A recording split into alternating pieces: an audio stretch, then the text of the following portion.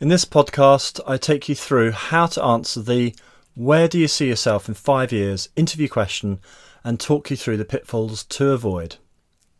My name is Jess Coles, and if you're new to this podcast, Enhanced.Training provides online business courses to help professionals, managers and business owners improve their performance. I'm sharing my knowledge and experience of sitting in over 1,000 interviews as a hiring manager and being recruited into many top companies like Innocent Drinks, EY, Foster's and others. If you like this podcast, please share it with others and visit us at Enhanced.Training. So, where do you see yourself in 5 years is a tough interview question to answer, and it definitely pays to plan out your answer in advance. When we are job hunting, most of us are focused on landing the job we want today rather than thinking about what we might want in 5 years. There are several different ways to successfully answer this question, and which you choose will depend, in part, on your situation and the job you're going for. It can be easy to talk yourself out of a job with this question, so keep your answer short. More on this later. Before we start answering this interview question, it makes sense to understand what the interviewer is wanting to find out. Firstly, the interviewer wants to know that you are going to be focused on making sure you do a good job in the role that you're applying for. After all, if you don't do a good job with the current role, promotion will remain pretty unlikely.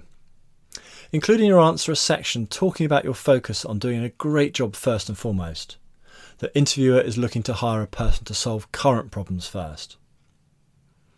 Next, the interviewer is looking to get a sense of your ambitions and if the company can realistically meet them. This part of the question can be hard to answer without ruling yourself out of a job. Let's go through a number of pitfalls first before answering this part of the interviewer's question. The first pitfall, as mentioned before, is not being focused on the role you're applying for. You must not fall into this trap if you want to get a job offer. Do talk about making sure you are going to do a good job in the role that you're applying for before anything else. The second pitfall is talking about unrealistic ambitions. For instance, if you're a couple of years into your career and you talk about being CEO in 5 years' time, the interviewer is probably going to cross you off their list. The safest approach in answering where do you see yourself in 5 years is not to talk about a specific position. Keep what you do say fairly general in terms of where you want to get to. After all, 5 years is quite a long way off in anybody's career. There are times when you may want to talk about specific positions. For instance, if you're entering a training contract and you need a certain amount of practical experience, a chartered accountant's qualification is a typical example. In this case, talk about getting your qualification as your goal alongside doing a great job. The third pitfall is talking about ambitions that don't align with what is required for the role that you're applying for. If you do talk about a position or a general level of role, then make sure that the role you're applying to is considered a normal role on the career journey to that position. If there is not a clear connection, the interviewer will be left confused, doubt your commitment, and you'll be ruled out of the running. For instance, if you're going to go for a supply chain manager role and you say you would eventually want to get to a supply chain director role, this makes sense and will probably be viewed as fine. However, if you talk about your love of marketing, you probably won't get any further with this job application. The fourth pitfall is not showing enough ambition.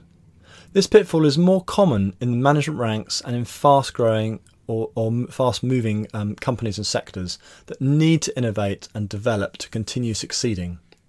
These positions often require a desire to learn and develop skills. Selecting people with some ambition keeps the workforce relevant and valuable. Your research is important to discover what sort of approach to staff development the company you are applying to has. And also ask yourself what is considered normal in your sector or function for the role that you're applying to, and obviously tailor your answer accordingly. As a very broad rule of thumb, in the professional to mid-manager ranks, I'd expect high flyers to change roles, but not necessarily companies, every 1 to 3 years, and a more typical worker maybe every 2 to 5 years. Talk about the wrong level of ambition or display too little ambition and you'll probably be out of the running. And the last pitfall is to come across as being a threat to your line manager's role. I mean, few managers are looking to hire individuals that want to take over their roles before they have gained their own promotion. So make sure your answer takes account of this important point. Whatever you do, don't threaten your potential manager's position or give any indication that you'll not provide full support to your manager. So coming back to how much of your ambitions to talk about in an interview depends on what you know about the company, what is considered to be normal, a normal level of ambition for the role that you're applying to, and the clues that you get during the interview process. If in doubt, play it safe and keep your answers fairly general about the future. That said, interviews are a two-way street. Ask the interviewer where your career might progress if you do well in the role that you're applying to. I mean, after all, taking the role that gives you the best prospects over the next 5 years makes sense for your career. Provide the interviewer your answer and then finish by asking, if I were to be promoted in the future, what would be a typical career path in this business?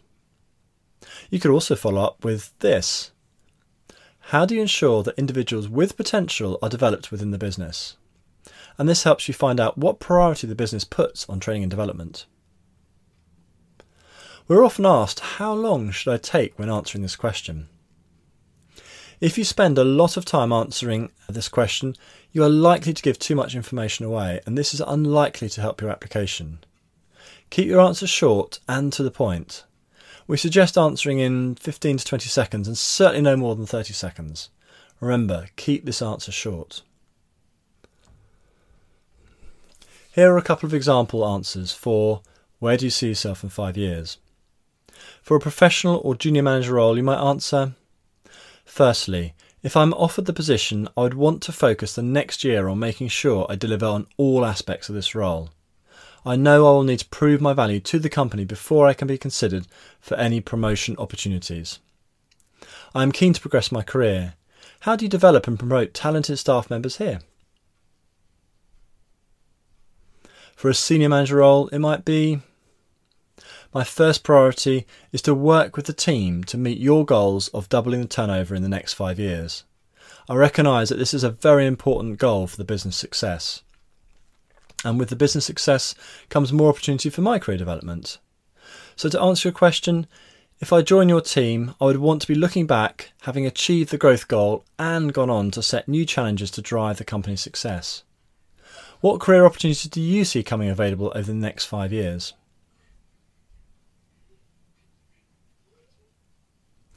Make sure you keep your answer short, clear, and focused on delivering first. End your answer with a question so that you can get the hiring manager's perspective on the opportunities at this company and what the company does to support your development. If you like this podcast, please share this podcast with friends and visit enhance.training for more podcasts and advice on how to ace interviews. Thanks very much for listening, and I look forward to speaking to you again soon.